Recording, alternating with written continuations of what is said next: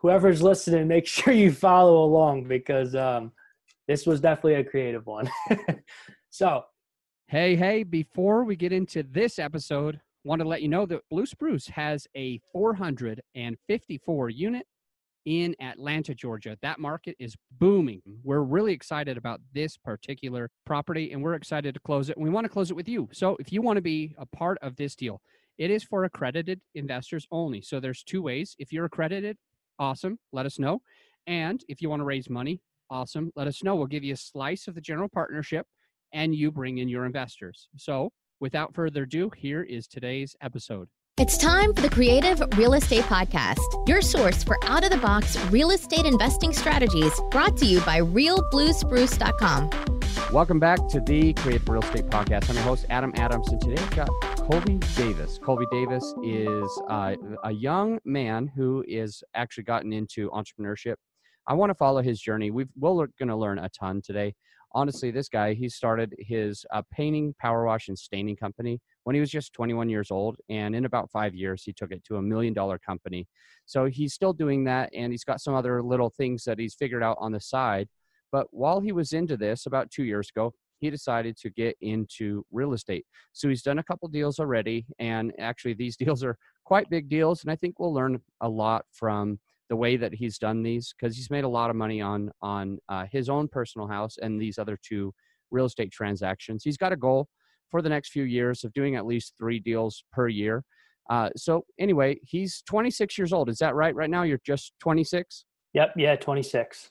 So a lot of really good stuff. I know we're going to learn a lot from you today. So let's start here. Let me just ask you, you got into a power washing, staining, and painting company about 5 years ago when you were just 21.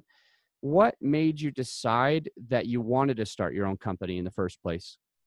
So, I mean, I'll take it all the way back. Basically, from the age of 9, my dad had a plumbing company. I used to go to work with him every day, and it was fun. And I was able to see growing up how my dad was able to basically create his own schedule, provide for the family, and really I was just into entrepreneurship. I mean, I used to sell Tic Tacs in elementary school for 50 cents. Like, it was just one of those things where I had the entrepreneur bug, and I always worked hard. They called me the weekend warrior. I'd put anywhere from 30 to 40 hours on a weekend in high school. So I was always hustling, always into working hard. And I started doing a lot of odd jobs in the construction industry, got into painting, and I was just really good at it, but I hated doing it. So it was one of those things where it was just, I was awesome at it. And the guy I was working for, I didn't really see a whole lot of growth in his company. I offered him a lot of good advice. And every time I came to him with it, it was just, he put me down. It was like, no, we're going to do it this way. So one day, I went out on my own, got into the entrepreneur journey and to the painting industry, power washing and staining. All right. So I do have a question here. What would be 2 things that you mentioned to the boss at your time, who you had some suggestions? What are 2 specific things that you mentioned to him that you thought would change his business, but he didn't do? Yeah. So one of the biggest things was obviously to bring on more people and to create roles in the company, because at the time it was me, him, and one other guy. So we were a very small company, but being in the area that I've been in since I've grown up, I knew that the opportunities were out there to scale this company because we had something really, really good going there. So I told him if we can create a leadership team, I would totally be 100% focused into helping to train these people. I could manage them and we could run more than 2 jobs at a time, and that was one of the things I offered him, but obviously it would be work for him too. And he was, like a lot of people he was comfortable and he didn't want to get uncomfortable. So that was one of the things. And another thing was really just raising his prices. And listen, I was getting paid hourly. I wasn't getting paid salary. That wouldn't really benefit me a whole lot, but I saw it as benefiting me in the long run. And his mindset was to always be the cheapest guy out there. My mindset was to always bring them more value because you could charge more money then. And he didn't see that. So we kind of were, opposites, if you will. And it was just one of those things where, you know, it got to the point where we ended up hiring my older brother to come and work for us. And then my current boss fired him, gave him 2 days notice. And I think that was like the last leg. And 3 days later I quit, and hey, I started my own company in my mom's bedroom, running out of a little tiny Ford Ranger pickup truck. And the rest is history. Great. I do have quite a bit of questions. Sure. So first off, let's just talk a little bit about these two pieces of advice, because they're brilliant. One thing for me, when I was working on, I just had a handyman company for a few years back in Utah, a long time ago. And I was, you know, a lot of people say that no one can do it like you. So bringing in other people, you know, could be stressful. So I totally get that. But I was taking an entrepreneurial class in college, and they just talked about leveraging other people's time. And so I was making decent. I was making $55 an hour. So if I worked, you know, 8 hours, it'd be a little over $400. And I didn't feel too bad about it. But one day I just had more jobs than I could handle. So I did what you said, and I was able to bring on a few different people onto the team, and I ended up having 13 people working for me. That's great. Just when you have 13 people working for you, if you're taking in 55 or 65 an hour per person, and you're only needing to pay them 10 to 18 an hour per person, instead of making $400 for the day, now you're making $2 or $3 grand for the day. Exactly. And you're providing still really good service. So that's very, very good advice. And I think that, you know, we'll all learn a lot from that. The next one is raising prices. Same thing in that same entrepreneurial class that I took in Utah. I was like your boss. I was just like your boss. And I was saying the same thing that he was saying. I need to be able to always be the cheapest. Yeah, being the cheapest is the best. And that was my mindset. And this professor really challenged that. He said the exact same thing you said, and it feels like you're that professor when you were saying, you're saying you don't need to be the cheapest, you need to offer the most value, you need to do the best job. Yep. And that's exactly what he said. And so very wise. So this took you to, like you said, a friend of yours, I guess, got fired, and 3 or 4 days later, my brother, actually. Oh, your brother. Yeah, my brother. Your brother got let go, and just a couple days later, you said, "I'm done. I'm out." Yep. So, what was it like when you were in your mom's bedroom starting this business? What did it feel like on day one?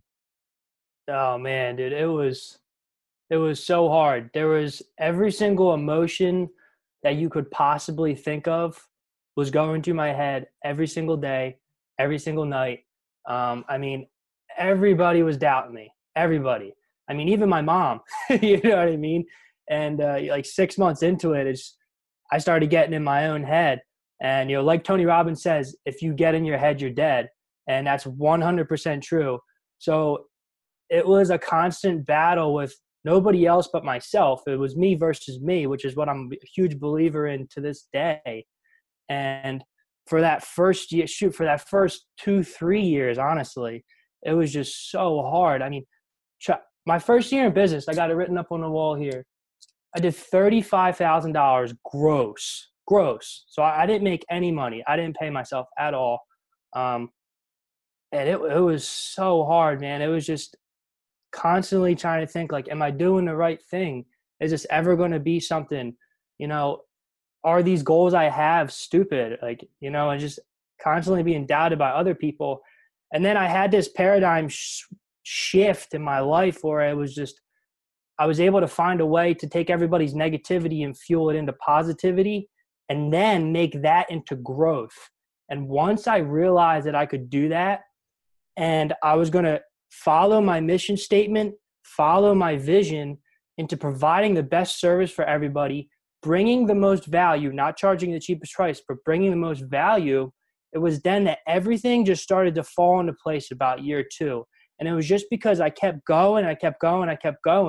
And I didn't listen to all the noise out there. It was, like I said, it's just me against me. And I stood behind this vision.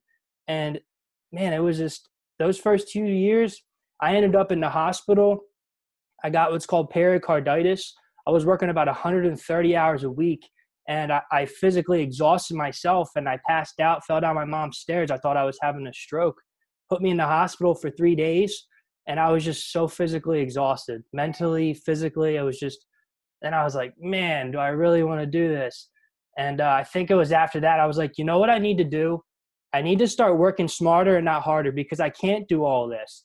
So being able to let go of being, all right, everything's never going to be perfect exactly my way, and to be able to hand the reins off to other people and to train them the way that I wanted things done. That's when things started to really just shift 100%. And it was just like a whole 360. So day one was a struggle. 6 months into it was even bigger struggle.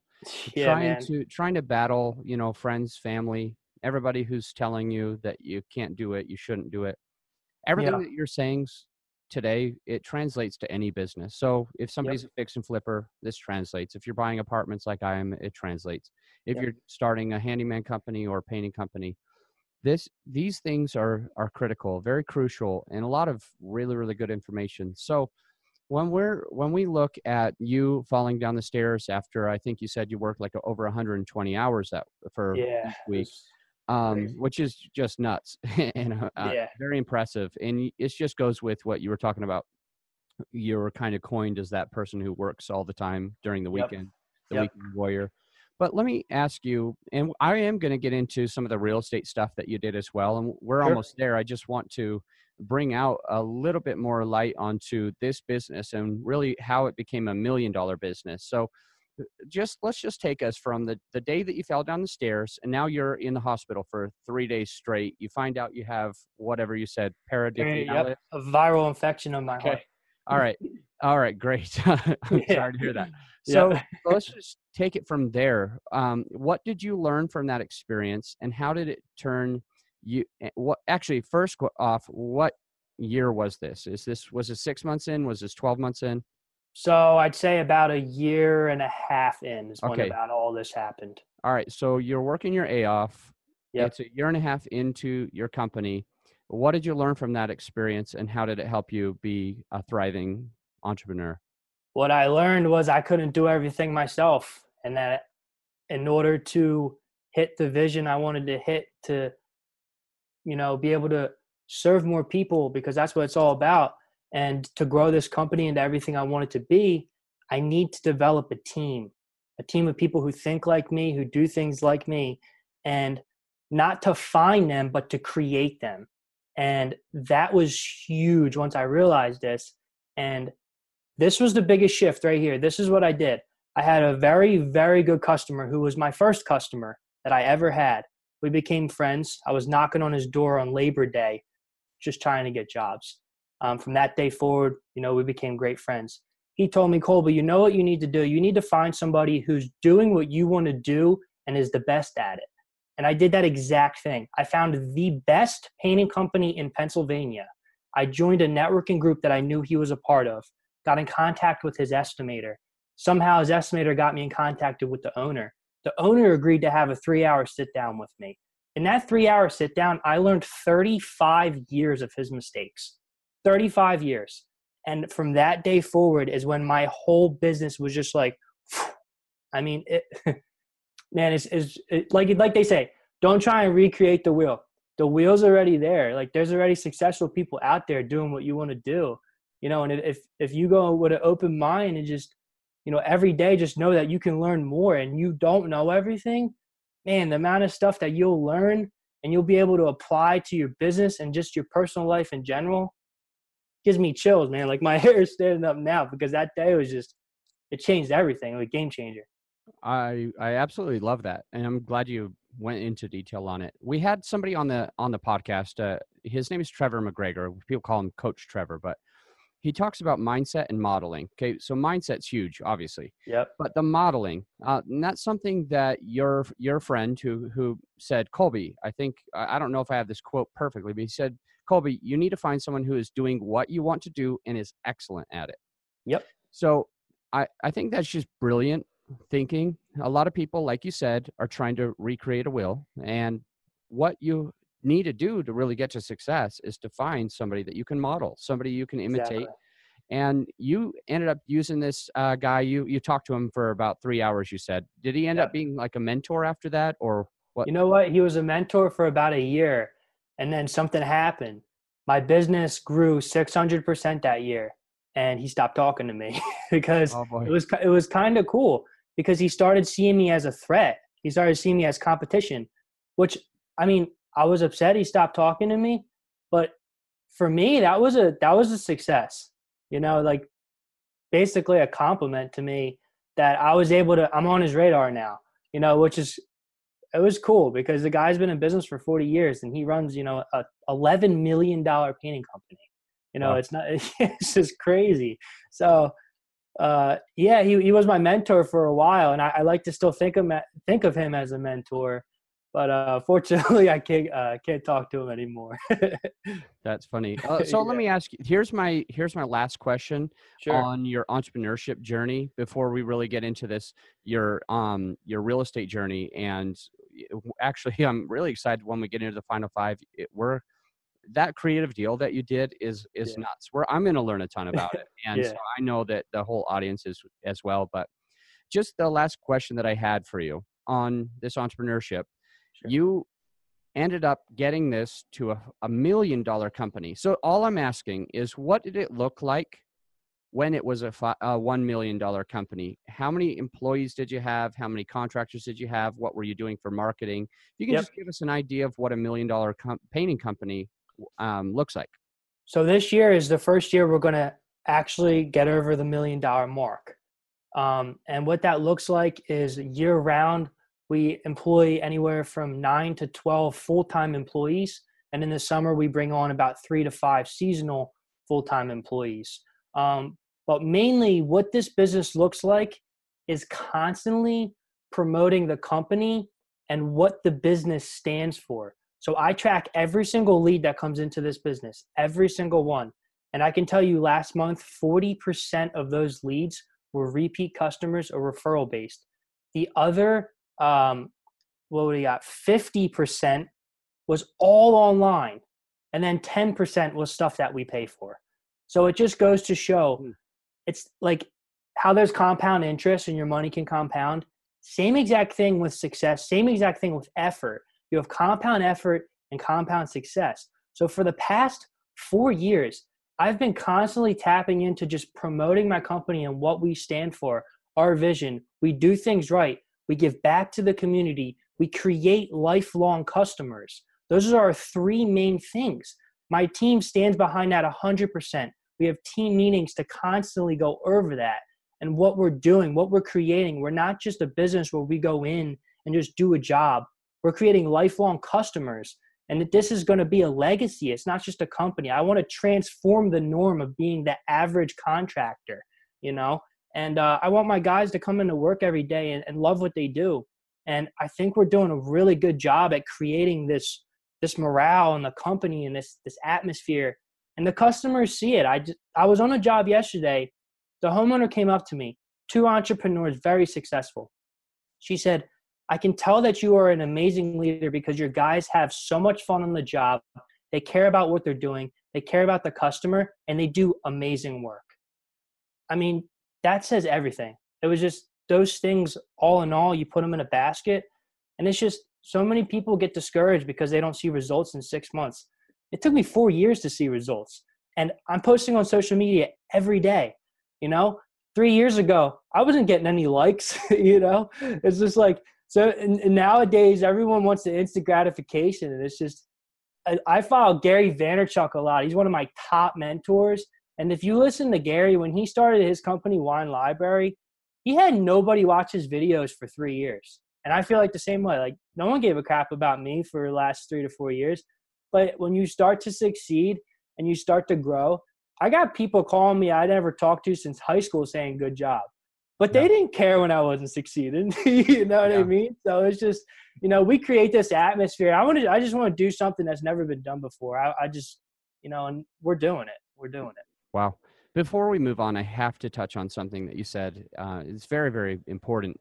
You were talking about the compound interest and how it can translate into your business. And let's just take that a step further and just talk about when you put in $500 into a 10% interest bearing account, you don't see almost anything the first year or the second or the third or the fourth.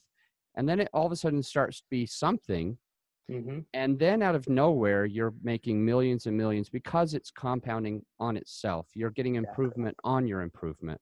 Yep. And have you read the book Compound Effect? No, I have not. Who's that by? I'm going to jot that down. I'll double check. You put me on the spot. It is a book that I have on my bed. I read it sometimes when I have a chance, when I'm not too tired. Cool. But it's called The Compound Effect. We'll look it up. And but it's exactly what you're saying. You're saying, you might not see results in 6 months. It's the same thing if you're exercising, right? Yeah. Oh, yeah, man. Results the first day or two. But if you just keep doing it, you'll look like you. And for the audience who just is listening to this, we've got a very muscly guy on here. You can tell he's been, successfully doing this over and over for a length of time. There's no overnight success, but a lot of people might see Colby as an overnight success. All the time. He worked his A off for years, and he put himself into the hospital because he worked so hard. But even then, he wasn't famous. He wasn't. Nobody knew him. Everybody was trying to tell him to stop doing what he's doing. But he's hit a place where that compounding effect hits the bell curve and changes everything. So just for the listeners, I'm hoping that you understand that real estate or any other business is difficult. Anything that you're getting into, it's not easy. And I'm not trying to say that it is. But I'm saying if you keep focusing and keep going, being persistent and determined, there's going to become a day where you hit that bell curve. And, I think Colby and I are feeling that bell curve now today. We're seeing massive skyrocketing success over the last, umpteen years that we've been really involved. A lot of good takeaways today. I'm really glad that you got into this. So let's just take a quick break and we'll get back in. Sure. And we'll get into the final five. I'm pretty excited, but here we go. The annual Raising Money Summit is coming up. This event is going to be the most valuable event you will attend. We have a top securities attorney covering all the legalities of raising money. We have an active syndicator covering the information needed in a sample deal package. We'll also be teaching the systems and processes of managing your investors. And we'll share the psychology behind the salesmanship for effectively attracting private capital. This event is the weekend of November 17th and 18th, and I know it'll sell out, so don't wait. We sold over 100 tickets in just the first 24 hours. Book your tickets now to the annual Raising Money Summit, which is in Denver. Find the details of the event in the show notes. All right, Colby, you have a phenomenal, one of the deals that you've done is pretty excited. So when I'm asking your most creative deal, let's get into this fourplex, if you wouldn't mind. Sure. Yeah. Let's, whoever's listening, make sure you follow along because this was definitely a creative one.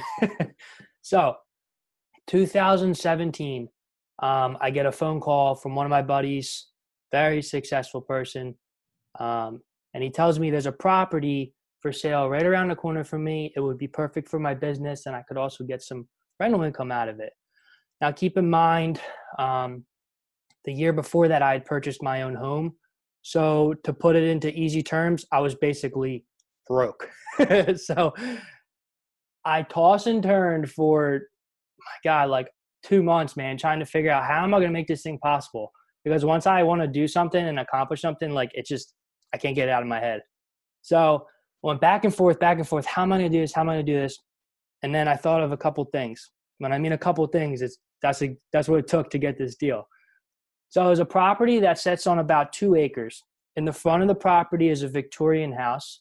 And on the back of the property is 3 garage bays with an apartment up top. The back was all completely done. And the owners who were selling it ended up going broke when they were renovating the place. And that's why they were selling it. The house in the front was a complete gut job. I mean, when I mean complete, it's just down to the stud, rip out electric, rip out the plumbing, brand new, everything. All right. So it's $400,000. Like I said, I'm broke, and my terms broke, meaning I had like 20 grand to my name. So I was like, I'm going to get this property. So this is what I did. My business was doing okay. So I took a small loan from my business that I was going to pay back. All right. I did that. I took my $20,000 that I had saved, cleaned myself out. Like when I mean down to zero. All right. And then I talked to the buyers. I explained who I was, where I've come from, what I've done the past couple of years, so they could trust me. Asked them if they'd be interested in financing part of the deal. They weren't interested at first. They were not interested at first. A couple old Italian guys, they wanted to meet me in person. They wanted to have a couple interviews with me and make sure I was the real deal. So after about the 5th time talking to them in person, and I'd say probably 24 phone calls, they finally agreed to finance the chunk of the property that I needed them to finance. I still wasn't there though. In addition to this, I had to get a personal loan from a private investor who I'm not going to discuss because they want to be anonymous, and I would pay them back. I did all this. I got the property, and I had the line of credit to fix up the house. All right. So I gutted the front house, converted it into two apartments. The good thing about this property was the back was already rented out. So going into this, I knew that I had enough cash flow generated to float the mortgage plus put about $600 in my pocket. So I knew that if, say, I ran out of money with the flip with the house in the front, I could still float the property. And that is super important. Like, I know everyone's probably tired of hearing it, but know your numbers. Like, so important. So 3 months later, got the front of the property all fixed up. Got a renter in there, got another renter in there, and then my business was operating out of the back. But the problem was now I have 4 loans I got to pay back, right? And 2 of them are due in a year, right? And I don't make that much money to be paying these 2 off. So I'm a different kind of creature. Whereas when I have things like this, on my plate, I figure out a way to make it happen. So 2018's business, like, I just blew up the company. Like, it was insane. Earned more money than I ever earned. Paying these loans off was not a big deal at all. But this is what I did. When I got the property, I knew that the property was going to be worth something after it was renovated. Even though my realtor told me not to buy it because it wasn't going to be worth more than $400,000, all right? Didn't listen to him, okay? I knew it was going to – I knew it. I knew my numbers to the T. So we fixed it up, got the appraisal, 7 months later, because usually you have to wait about 6 months. Prior to this, I had read a lot of Robert Kiyosaki's books, Rich Dad, Poor Dad, Guides to Investing, all that stuff. Learned about the Burr method. Got like obsessed with that. So I refinanced the property. Sure enough, appraisal came in for $650K. So I'm 100 into the property, 400 on the buy. I got 150K of equity, right? I do a cash out refi. The monthly income on the property is still cash flowing even after my cash out refi. And that's super important to know as well. So you got to remember, when you do the cash out refi, you're not going to pay the taxes on that money because it's rolled into your mortgage payment, right? So now I have my tenants paying my mortgage. I'm cash flowing on the rent. And now I just got a nice chunk of change after I paid off all the money that I borrowed to buy the house. And now I just bought another property. And I'm going to do the same exact thing for that one. This is fantastic. I want to just go over a couple things that were absolute takeaways from what you went through. So number one, you were tossing and turning, thinking, how am I going to do this? So you were dead set. You wanted to buy this. Yep. But instead of doing what I think a lot of the listeners have done in the past, what I've done, and you've probably done it too, is say, well, that sucks. I can't buy it. I don't have what it takes. But you toss and turn, you were so motivated. You just kept saying, how am I going to? How am I going to? How can I? That's so important what you just said, man. How am I going to do it? Not that I can't do it. That's so important. Yeah, it's a total mind shift change, and it goes from what a lot of people, the reason why a lot of people fail and the reason why you made this successful. The next thing that I noticed what you said going over this creative real estate is that you were resourceful even when you didn't necessarily have the resources. Exactly. Tony, what's his name? That famous Tony guy. Tony Robbins? Yeah, Robbins. Yeah. So My he man. always says that, you know. Yeah. Joe Fairless says that. Somebody else that I was talking about earlier, Trevor McGregor. It's you've got to learn how to be resourceful when you don't have the resources. So Exactly. how can I? Another big point that I thought was very, very important is you knew you needed owner financing. Yep. But instead of you said you talked to the same, I think you said they were Italian guys. You talked to these guys 5 times in person. There was something that is inside of you, Colby, that didn't stop the first, second, third, or fourth time. And I know that if they said no on the 5th, we would have a different conversation because you would have gone back to him a 6th time. Yep. But you also mentioned that you talked to him on the phone 24 times. Yep. All right. So the other takeaways that we got from you and your creative deal is it was a burst strategy. And I like what you said here, know your numbers. This is very important. People might say it all the time, but you have to know your numbers. And what I got from that is, Colby, when you were thinking, when you were looking at what the refi was going to be doing, you were thinking ahead to understand if you would be cash flowing after the refi. And I thought that was very, very important to mention. Yep. The next thing is you had 4 loans to pay off. And you were saying, you were saying to yourself, you know, I don't really have the money, but it was how can I? How am I going to do this? The direct quote when you were talking about these 4 loans is you're like, I'm going to have to figure out a way. So you paid off, you paid the seller's note, and you paid off your own business line of credit. You paid off your loan from your company, the private investor who will be named non-disclosed. And I think you said you refied it at a value of $650. So you came out with some extra money. And we won't go too much into detail. We'll get past this. I'll be happy to bring you back on the show. But the property that you bought was you purchased for $150K. You put another $60K, which is $210, and the value is $315.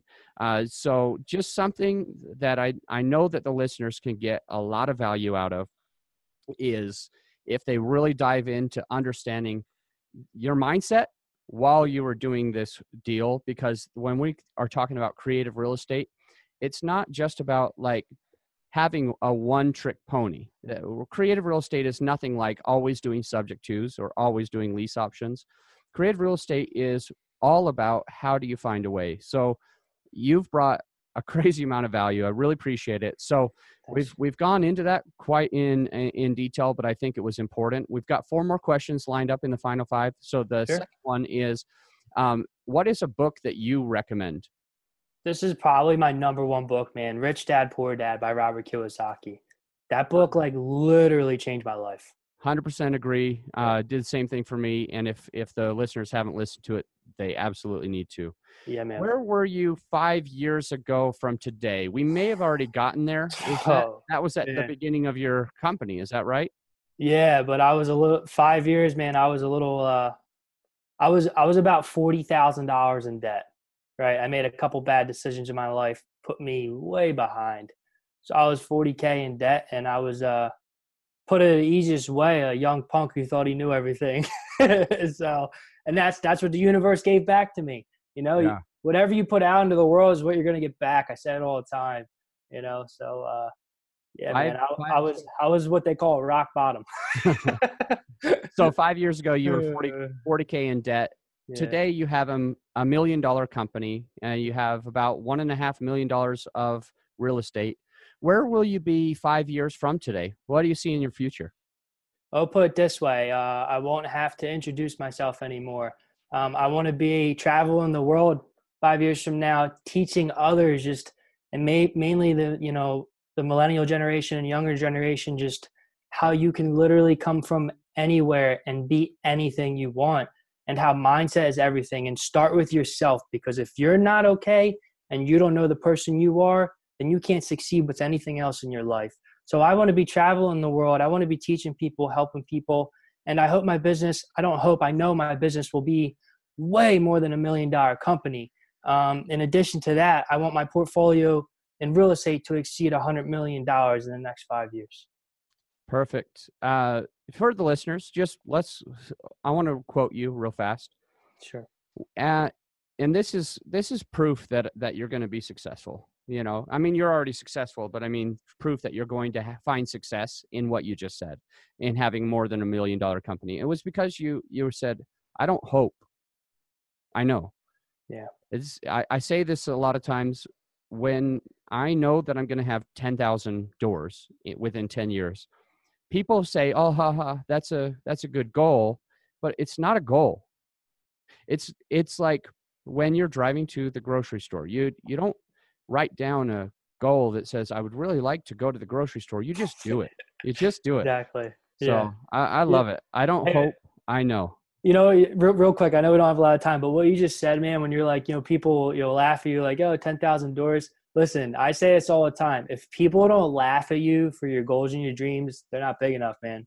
They're not big enough. Love it. Colby Davis, how do you give back? And I give back in so many ways. I do a lot of volunteering. We're very, very active in the community. I actually have it's called a Polaris Slingshot, a three-wheel mobile that I call my Davis Painting Mobile. I take that to autism awareness events, dress up like Batman. Kids love it. We do a lot of parades. We do a lot with feeding people in the community, whether that's soup kitchens. I do a gigantic food drive every year. You can check the videos out on YouTube. Multiple donations to nonprofit organizations. The A-Team, where we help kids who are going through really, really tough times in their life like cancer, and we bring them hope and we bring them up and we show them that they can accomplish everything and they're going to get through it. So I literally, man, anytime I get a chance to give back, that's literally the center of everything with me. It's just giving back, because I believe give back to the community who gives so much to us and they support us, you know? Absolutely. So you've come with a lot of value today, a lot of very, very interesting things. I'm very grateful that you would take your time to be on the show. And I know that I got value out of it and a lot of people did.